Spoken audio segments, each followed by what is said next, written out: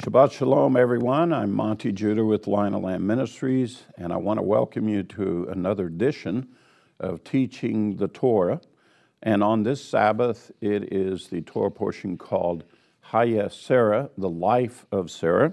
It begins in Genesis 23, and it's kind of the final conclusion of what we're going to hear about Abraham, because he'll be burying his wife Sarah.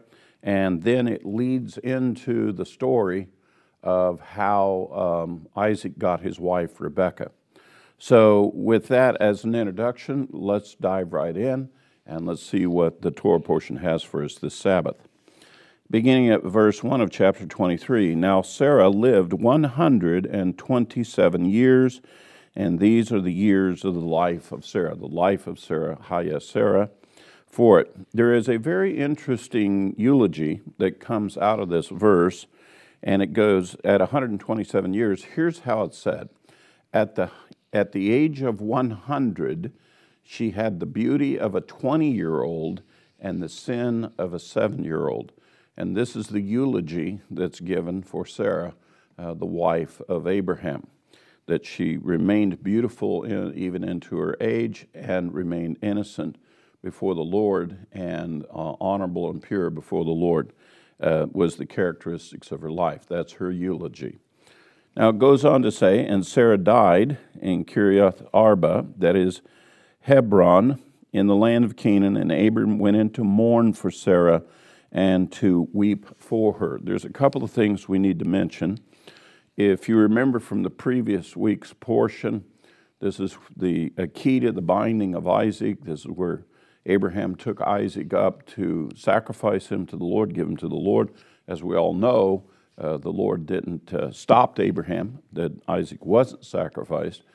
However, there is a traditional teaching that says that after Abraham and Isaac left, that someone came and told Sarah this was what was happening, and the stress of that was too great and actually brought about her death. For it, so that when Abraham returned with Isaac, suddenly he was faced with the death of his wife, Isaac with the death of his mother. And where it says that he went in to mourn for her, in the Hebrew, if you have a Sefer Torah scroll, you'll find that the scribes take the letter Kaf there, and they make that very small. Well, Kaf has to do with the head. And so by making it small, it's like the lowering of the head. And so there's a picture of the lowering of the head, of how deep the mourning was for the loss of Sarah. It goes on to say, verse 3, Then Abraham rose from before his dead and spoke to the sons of Heth, saying, I am a stranger and a sojourner among you. Give me a burial site among you, that I may bury my dead out of my sight. And the sons of Heth answered Abraham, saying to him, Hear us, my lord, you are a mighty prince among us. Bury your dead in the choicest of our graves, and none of us will refuse you his grave for burying your dead.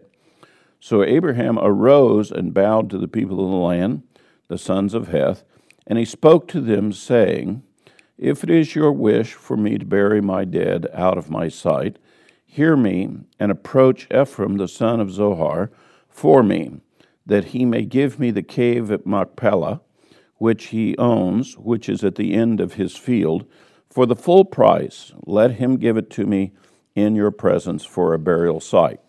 So first of all, we need to cover a couple of things here. This is a very detailed conversation. It's a very specific conversation, and it goes to the very issue as to who owns Machpelah and who owns it. And the Bible records in detail this negotiation and this agreement. Now, when it says, speak to Ephraim of the son of Zohar for me, believe me, he went into this council, and Ephraim of Zohar is sitting in the room. He could have easily gone to him personally, but he wanted witnesses. Abraham wanted witnesses to know about this transaction so that it would be backed up. It couldn't be a he said something else, and dispute into the future. He definitely wanted to own the property. So they had agreed that he could choose a place that was amongst them, and this seemed like the ideal place for him in Hebron at that place. And so he spoke to wanting to purchase a very specific place for it. It had a field and a cave that was associated with it, and he wanted to use the cave to be able to bury Sarah in there. So he's going to start this conversation open and publicly with Ephraim sitting right there. And he says to him, "Speak to him, I will pay him a full price for it." So at verse 10 it says this. Now Ephraim was sitting among the sons of Heth, and Ephraim the Hittite answered Abraham in the hearing of the sons of Heth, even of all who went in at the gate of his city, saying, "No, my lord, hear me. I give you the field, and I give you the cave that is in it. In the presence of the sons of my people, I give it to you, bury your dead." And Abraham bowed before the people of the land, and he spoke to Ephraim in the hearing of the people of the land, saying, "If you will only please listen to me, I will give the price of the field, accept it from me, that I may bury my dead there." Abraham wanted a clear purchase, a clear exchange of money for the land, so there'd be no disputing over the course of the land. If you've ever seen someone give something freely and then try to take it back, saying, well, it was never sold, that's what Abraham is trying to prevent from happening here.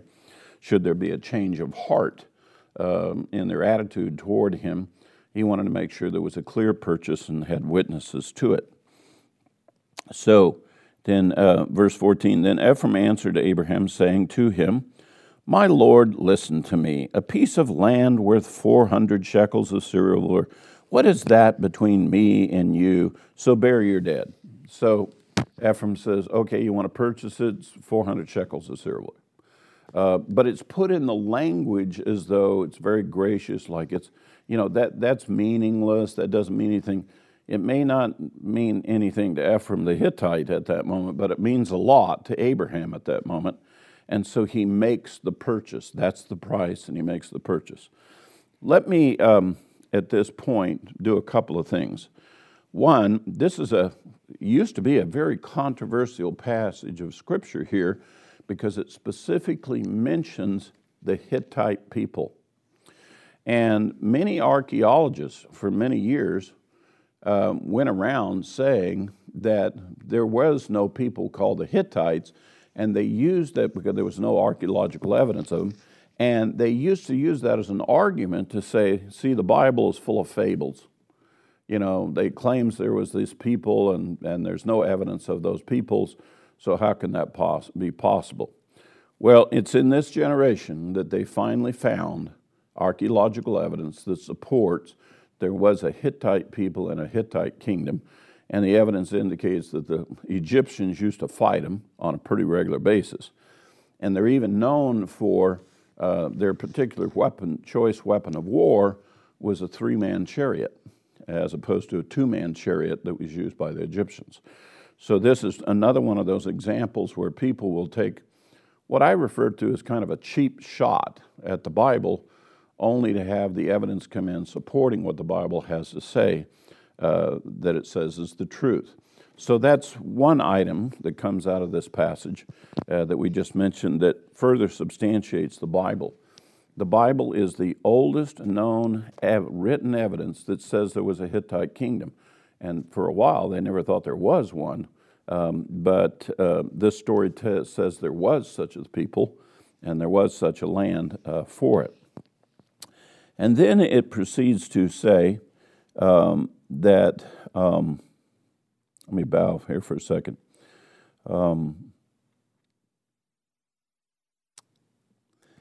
Well, the purchase price of the 400 shekels for this burial site now becomes a very, very important place to Abraham and to his descendants.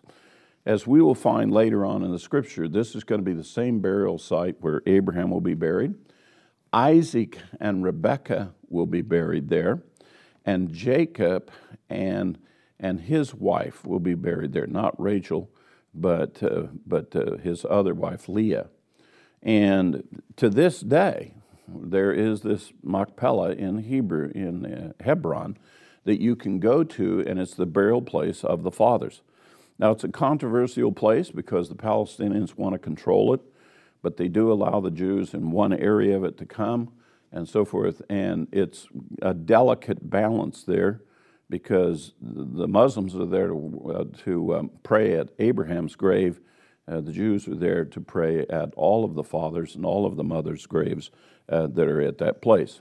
The original beginnings of that place is from Abraham's purchase. The other I want to mention too is this is the first of three specific places in the Holy Land where the Bible speaks of Israel, or the descendants of Israel, purchasing land. This is the first one. Abraham purchased this particular land. We have another one when it will come back when the children of Israel will return to the land. They will buy specifically the land at Shechem for the burial place of Joseph, for Joseph's tomb. And then finally, when King David, he will buy the threshing floor of Ornan the Jebusite, which is where the Temple Mount is located in Jerusalem. Those three places the Bible gives as the deed of when they were purchased and what was the price that was paid for them. To this day, those three places are disputed by the Palestinians and by other people in the world opposed to Israel against it, when in fact the Bible serves as a deed of those three places and throughout all of history for it. So he purchases that land, and that's where he's going to be burying Sarah for it. He continues to be filled with mourning and sadness for it. And so it says, verse 17, so Ephraim's field, which was in Machpelah, which faced Mamre, the field and the cave which was in it, and all the trees which were in the field that were within the confines of the border were deeded over to Abraham for a possession in the presence of the sons of Heth before all who went into the gate of this city. And after this, Abraham buried Sarah, his wife, in the cave at the field of Machpelah facing Mamre, that is Hebron, in the land of Canaan. So the field and the cave that is in it were deeded over in Abraham for his burial site by the sons of Heth. You notice how it emphatically repeats that statement? That Moses wanted to make sure that we had an accurate record and that there would be no question ever into the future, whose land is it, who purchased it. Now, this particular field that's mentioned here is going to play a very important future role that we'll hear in the story about Isaac, and I'll save that until we get there. But take note of the description that's given here of the trees and the field and the cave and so forth, and into that future discussion. All right, chapter 24. Now Abraham was old, advanced in age, and the Lord had blessed Abraham in every way. And Abraham said to his servant, the oldest of his household, who had charge of all that he owned, please place your hand under my thigh. He's having a conversation with Eliezer, his servant, who is like the house manager, so to speak, that he took care of the affairs for Abraham. So he's going to dispatch him with a task to complete for Abraham, and he's going to send him on a trip to go find a wife for Isaac. And at this point, Isaac is a grown man. We believe he was at 40 years of age at this point, and he had suffered the loss of his mother. So Abraham felt that it was necessary that he have a wife to establish his house as well. So he comes and it brings Eliezer in, and he says, I want you to make this agreement with me. And it says here, this very unusual custom, and he says, please place your hand under my thigh. In the actual Hebrew, for the word thigh, we have a little struggle with the translation there. This is the preferred translation that has to do with modesty and has to do with, we don't want to say anything in the Bible that might be offensive to someone, but the reality is that we actually believe that the proper word there would be that he was asked to place his hand under his genitals, under his testicles. And the reason is because that would have been an indication that if you failed to do what I've asked you to do, then may my seed, my offspring, come and deal with you if I can't deal with you. It's a very powerful way of making a vow and a statement, and it was something that was a part of the ancient times. I don't know of anybody making procedures like that or agreements like that nowadays. At least I've never heard of one being done that way. But this is a very powerful passage here in which that Abraham is going to enlist the help of his servant Eliezer and to make him swear to it. So here's essentially what was done. Verse 3, "And I will make you swear by the Lord, the God of the heavens and the God of the earth, that you shall not take a wife for my son from the daughters of the Canaanites among whom I live, but you shall go into my country and to my relatives and take a wife for my son Isaac. And the servant said to him, Suppose the woman will not be willing to follow me into this land. Should I take your son back in the land from where you came? And Abraham said to him, Beware lest you take my son back there. The Lord, the God of heaven, who took me from my father's house and from the land of my birth, and who spoke to me and who swore to me, saying, To your descendants I will give this land. He will send his angel before you, and you will take a wife for my son from there." So let's elaborate on that for a moment. We remember that when the story of Abraham began, that God called him out of his father's house, and he said, I will take you to a land that I will give you. We hear the story of Abraham gets up, he goes there, he sees the land.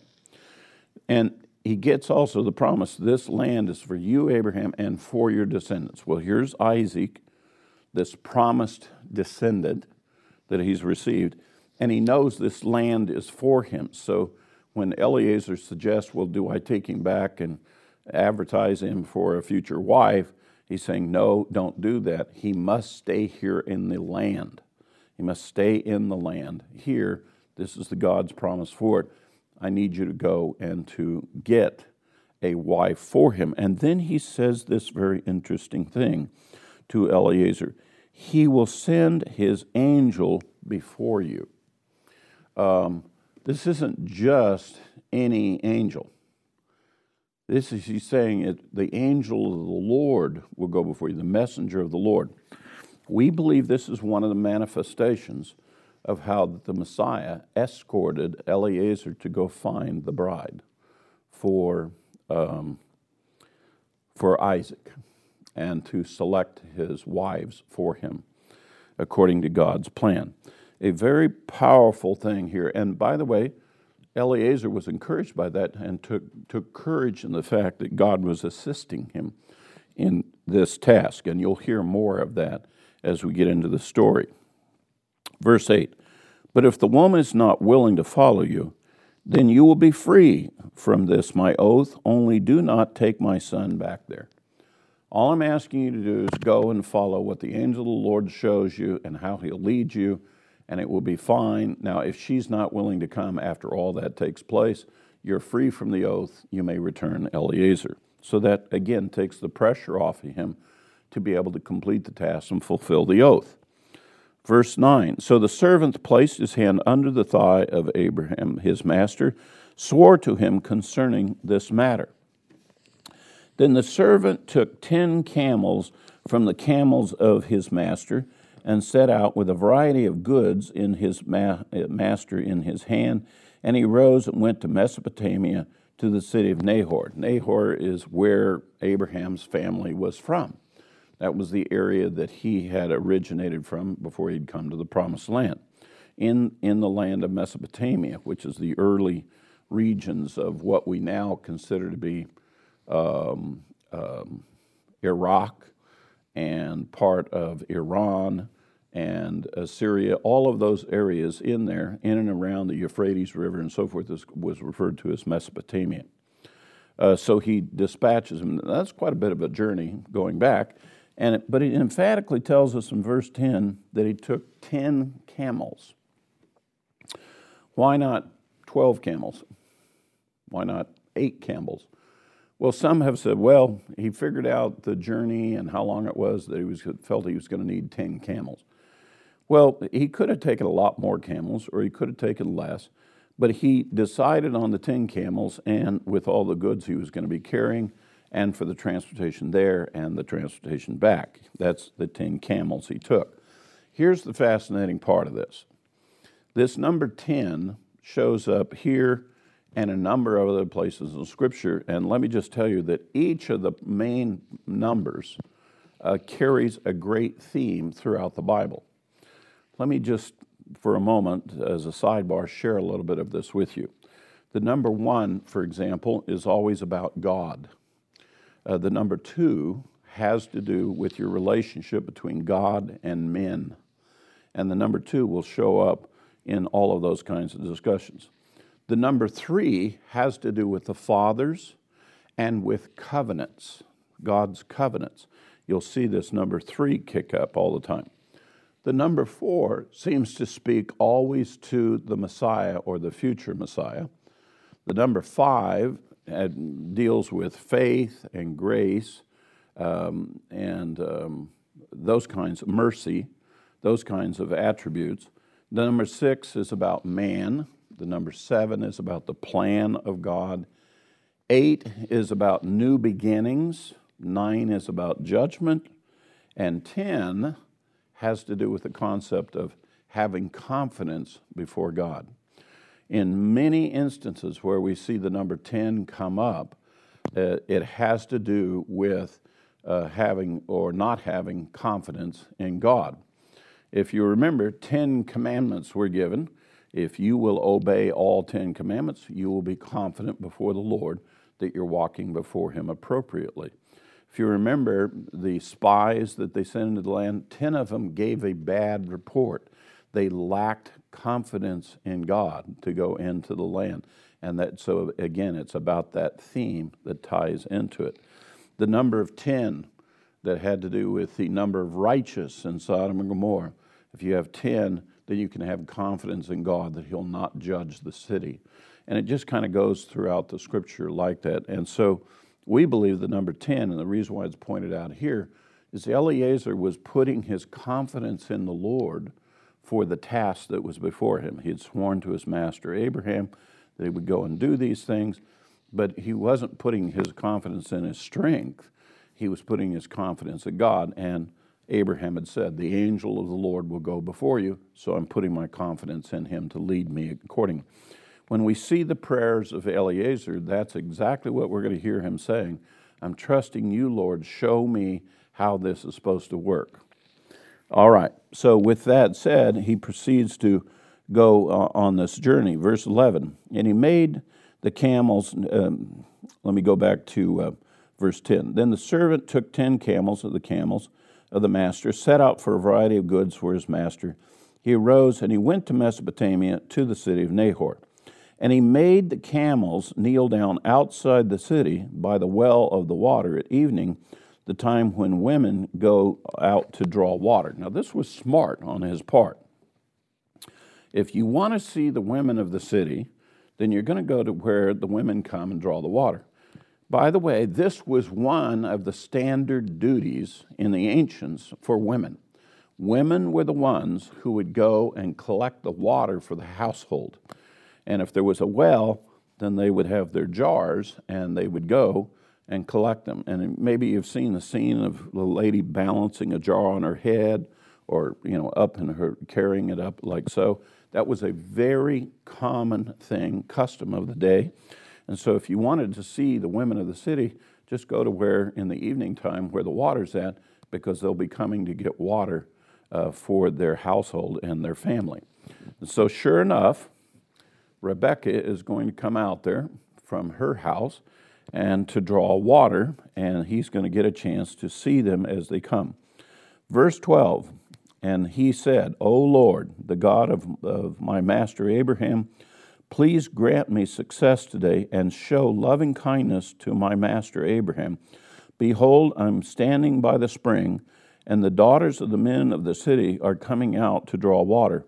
Now may it be that the girl to whom I say, please let down your jar so that I may drink, and who answers, drink, and I will water your camels also, may she be the one whom thou hast appointed for my servant Isaac, and by this I shall know that thou hast showed loving kindness to my master. That's a very interesting kind of proposition. Okay, Lord, they're all going to come out. I'll ask them one at a time, can I have some water of the water you draw?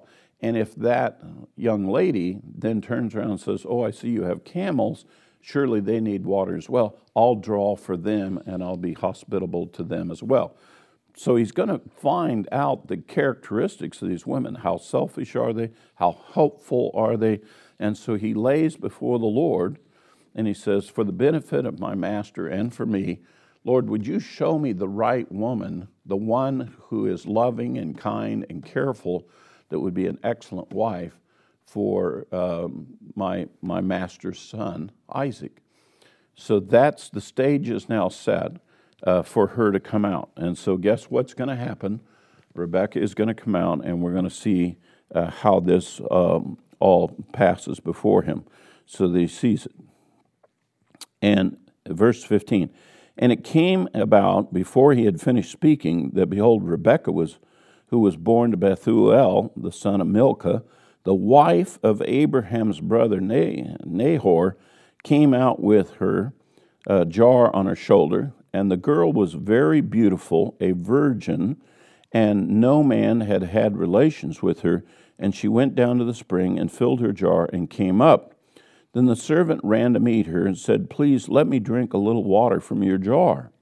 She said, drink, my lord. And she quickly lowered her jar to her hand and gave him a drink. Now when she had finished giving him a drink, she said, I will draw also for your camels until they have finished drinking. And so he quickly emptied her jar into the trough and ran back to the well to draw, and she drew out for all the camels. By the way, camels drink a lot more water than a man does.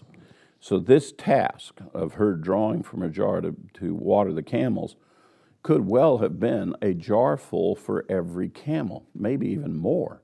So rather than just drawing water one time and sharing with Eliezer, she's going to draw multiple times, maybe as many as 10 times, that goes hand in hand with his 10 camels. Thus, some of the wisdom about why didn't he take 12 camels or 15 camels when he's going to use this as the measurement tool to show him what is God's will for the choice for Isaac. So besides the fact that she's demonstrating that she's a very helpful person, the scripture specifically describes her in verse 16 as very beautiful, a virgin, and no man had had relations with her. Now, the term a virgin and no man had had relations with her presents a very interesting thing for us and something we have to clarify about biblical definitions. When you called a woman a virgin, it didn't mean the same as she had had no relations with a man. When it specifically said she'd had no relations with a man, that is what we typically in our culture, in our day, refer to as a virgin. But the term virgin in the biblical definition means that she's a woman of God, that she's a woman with virtues and purity. She could easily be married, and she would still be a virgin from the standpoint of being a biblical woman. So it has to do with her being a woman of virtue or a woman of God is the description. And then it goes on to say, no, she's never been married before, never had into a relationship with a man before from that. And so Bethuel, which by the way is another meaning of it, means man of God, and here she is a woman of God. And so this is Abraham's family. These are people who believe in the God of creation. And so this is the right pool of people that Eliezer's been dispatched to find a bride for Isaac for that. So they water the camels, and this has been completed. Verse 21, meanwhile, Eliezer was gazing at her in silence to know whether the Lord had made his journey successful or not. Then it came about, when the camels had finished drinking, the man took a gold ring weighing 1/2 shekel, and 2 bracelets for her wrist, weighing 10 shekels in gold, and said, "Whose daughter are you? Please tell me, is there room for us to lodge in your father's house?" And she said to him, "I am the daughter of Bethuel, and the son of Milcah, whom she bore to Nahor." And again she said to him, "We have plenty of both straw and feed and room to lodge in." So now she's extending hospitality to Eliezer to be able to come with his equipment, with his camels, to be able to be cared for the evening. Then the man bowed low and worshiped the Lord. He's now seeing, this is the one you have chosen, and you're going to make my trip successful, Lord, as I had prayed. And he said, "Blessed be the Lord, the God of my master Abraham, who has not forsaken his loving kindness and his truth toward my master. As for me, the Lord has guided me in the way to the house of my master's brothers." And the girl ran and told his mother's household about these things. So here's, if you will, the circumstances were set up to be able to show to Eliezer what the Lord was going to be doing. Those things happen. He recounts that to Rebekah. Rebekah runs off to her house to say, "You won't believe what happened. I met this man. This is what the Lord is doing, and here we are." Now, Rebekah had a brother whose name was Laban. And Laban ran outside to the man at the spring. And it came about when he saw the ring and the bracelets for his sister's wrists, and when he heard the words of Rebekah his sister saying, "This is what the man said to me," he went out to the man. Behold, he was standing on the camels at the spring. So he meets him out there to welcome him in, but you got to ask yourself, what really was Laban's motivation? And the scripture gives us a clue to that. His real motivation was for gain. And later on, when Jacob has to work for Laban, his uncle at that point, you will find out Laban is all about gain. Laban's name means white, Lavan, which means white. And later on, when Jacob is there, he will keep the white sheep, but he'll give the speckled and black sheep and so forth to Jacob. He'll keep the white ones, like his name says. But just because he looks white and he seems pure to it, he has deeper motivations, and they are ones for gain. So it's verse 31, and he said, "Come in, blessed of the Lord. Why do you stand outside, since I have prepared the house and a place for the camels?" So Laban is now selling himself like he's this magnanimous, hospitable person. "Come, Eliezer, I've already prepared everything for you," to get Eliezer to cooperate with him so that he might have future leverage in a discussion. Verse 32, so the man entered the house. Then Laban unloaded the camels. Well, thank you, Laban, for that, since you're trying to gain my influence. He gave straw and feed to the camels and water to wash his feet and the feet of the men who were with him. But when the food was set before him to eat, he said, "I will not eat until I have told my business." And he said, "Speak on." Eliezer, before he sits down to enjoy the full hospitality that Laban's laying out, he says, "Wait a minute, before we go any further, I need to make sure you understand what my business is, and we need to complete that before I'm a partaker of all of your hospitality. Because if I become a partaker of your hospitality, then you have the influence on me, and I need to be free of that influence to accomplish my objective." If you remember from the last week's portion about Abraham and Sodom and Gomorrah, by serving hospitality and food to the Lord, that's how he gained the power to intercede on behalf of the people in Sodom and Gomorrah in pleading when negotiating with the Lord. This is the way it works. Intercession follows hospitality. And so Laban is trying to do the same thing. I'll be very hospitable here, eat my food. That way, in any future discussion, I have the power to make requests of you and negotiate with you. It strengthens my position to negotiate.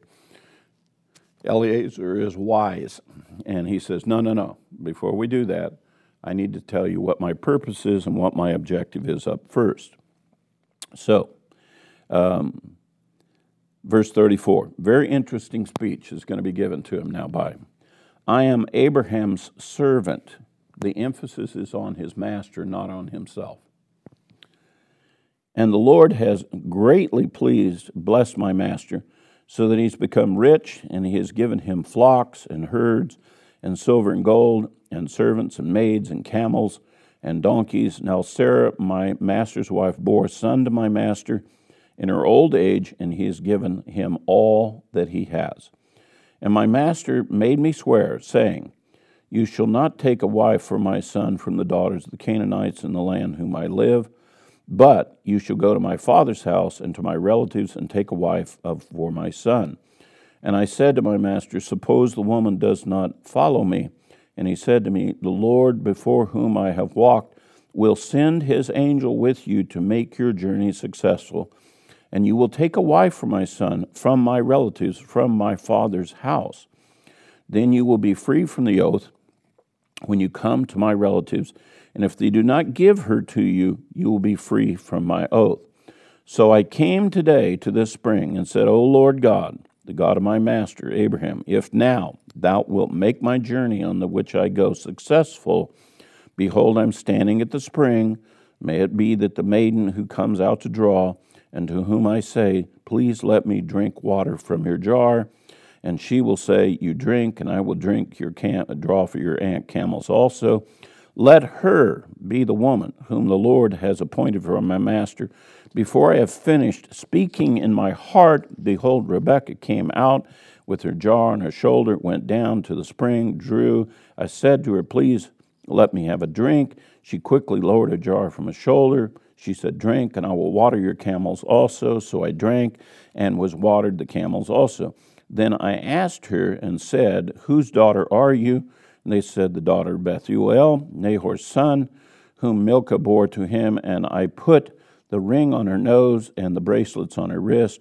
And I bowed low and worshiped the Lord and blessed the Lord, the God of my master Abraham, who has guided me in the right way to take the daughter of my master's kinsman for his son. So now if you're going to deal kindly, truly with my master, tell me, and if not, let me know, that I may turn to the right hand or to the left. Now, Eliezer goes through the painstaking detail, as we read it again, what had been set up with the Lord before he had met Rebekah, what in fact had transpired after he met Rebekah, and he was showing that there was a direct match. This is what I had asked of the Lord, and this is what Rebekah did. But the emphasis on everything is not about Eliezer. The emphasis is on Abraham, his request, and God who's leading him in the way. Have you ever heard the expression said many times by believers? They'll talk about a plan of doing something, and they'll use this phrase, well, Lord willing, I will go and I will do this thing. And in fact, James emphasizes this. We have no control of what happens out there. We are subject to the Lord at all times. And so it's appropriate for us to say, if the Lord is willing.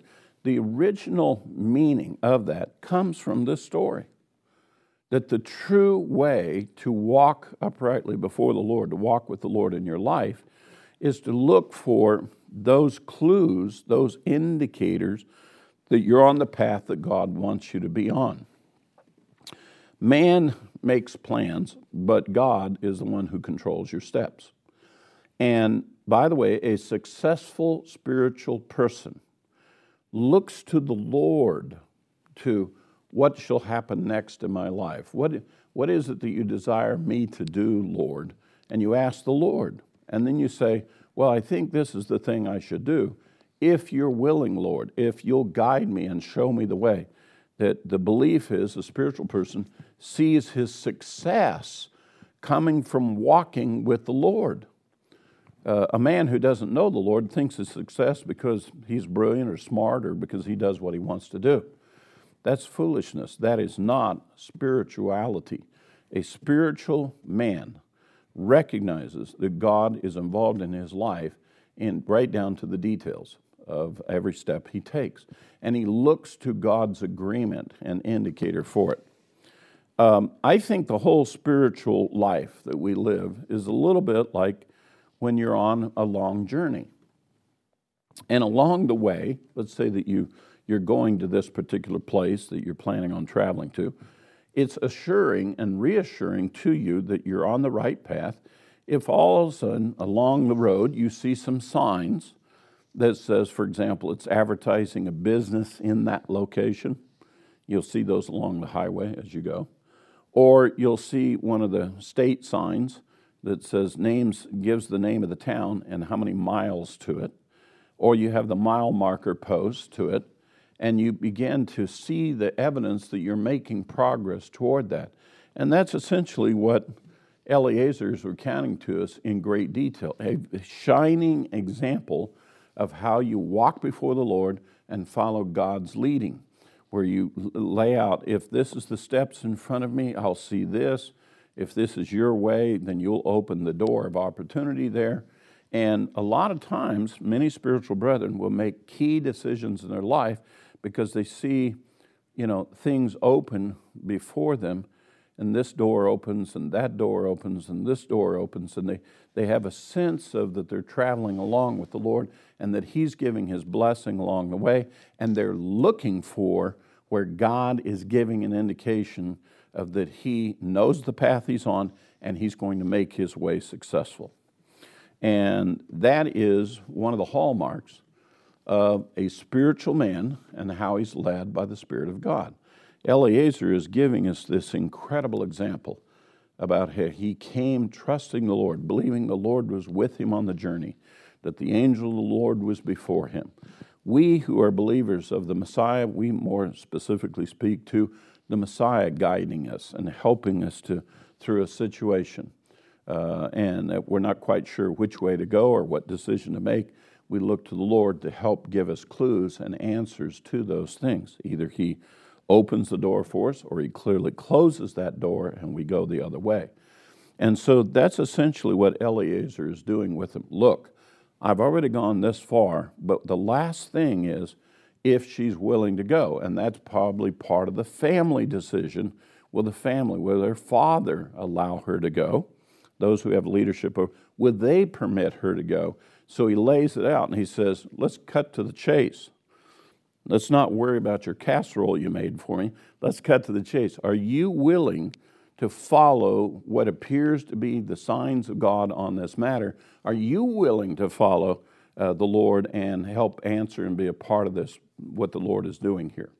Now, had they said, no, we want to check it out, blah, blah, blah, then he would have known, no, this isn't the one. I need to go back out there to that well and meet somebody else. Or I can head home now, and it's not going to work out. But so this is where the crux of it comes to. So let's listen to how Laban responds to this and how Rebekah's family responds to this whole thing. Verse 50, then Laban and Bethuel answered and said, the matter comes from the Lord. We recognize that the Lord is doing something here. And since we follow the Lord, we're going to be a part of that process. So we cannot speak to you bad or good. It's not our decision. The Lord is obviously doing this thing, is what they're saying. Behold, Rebekah is before you. Take her and go, and let her be the wife of your master's son, and the Lord has spoken. And it came about when Abraham's servant heard these words that he bowed low to the ground before the Lord. And the servant brought out articles of silver and articles of gold and garments and gave them to Rebekah. And he also gave precious things to her brother and to her mother. And then he and the men who were with him ate and drank and spent the night. And when they arose in the morning, he said, "Send me away to my master." But his brother and his mother said, "Let the girl stay with us for a few days, and say 10. Afterward, she may go." You notice the number 10 again? How about she stand 10 more days? Well, is that confidence in God, or is that not having confidence in God? So in this particular case, Eliezer responds, and he said to him, "Do not delay me, since the Lord has prospered him away. Send me away, and I may go to my master. I have my answer from the master. I know what his will is. Do not delay me from this matter. Let me go and complete what the Lord has led me to do." So he's kind of insistent. And they said, "We will call the girl and consult her wishes." Now, they've already given the okay, so they're trying to deflect what Eliezer's saying. So they ask, well, let's let Rebekah decide. And so they called for Rebekah and said to her, "Will you go with this man?" And she said, "I will go." Now that ends it right there. She's definitely going to load up and she's going to go. Whirlwind romance, if you will. And they make their way back. Well, you can know it's a whirlwind romance if you know it's God's perfect will for it to take place. Then she said, verse 59, "Thus they sent away their sister Rebekah and her nurse, and Abraham's servant and his men. And they blessed Rebekah and said to her, 'May you, our sister, become thousands of 10,000s. May your descendants possess the gates of those who hate them.'" And that's a blessing they put on her as she went to establish her life with Isaac. Then Rebekah arose with her maids, and they mounted the camels and followed the man. So the servants took Rebekah and departed. Now Isaac had come from the spring of Beer-lahai-roi, for he had been living in the Negev. And Isaac went out to meditate in the field toward evening. What field had he gone to? The field that was associated with the burial place of his mother. He had gone there, probably to pray, and probably to share his heart with the Lord. And he was still in grief, still mourning the loss of his mother for it. And he lifted up his eyes and looked, and behold, camels were coming. You know, again, Abraham looked up to see the Lord. He looks up. He sees what the Lord is bringing to him. And Rebekah lifted up her eyes, and when she saw Isaac, she dismounted from the camel. So she said to the servant, "Who is that man walking the field to meet us?" And the servant said, "He is my master." Then she took her veil and covered herself. And the servant told Isaac all the things that he had done. Then Isaac brought her into her mother Sarah's tent.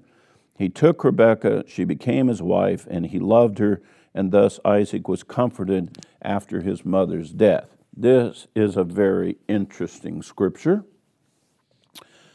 Now, normally in our culture, and in the culture that we pretty much know, let's say that a young man is going to seek a bride. Well, what he does is he meets her, sees her, and eye contact is usually the first mechanism of them coming together. And they speak with each other. They usually will greet with a handshake or something of that type. Either he'll gesture for a door. In other words, we all go through these same basic steps. And what usually happens is you have to then profess to this young lady that I love you. And after expressing that, then you ask her for a proposal of marriage.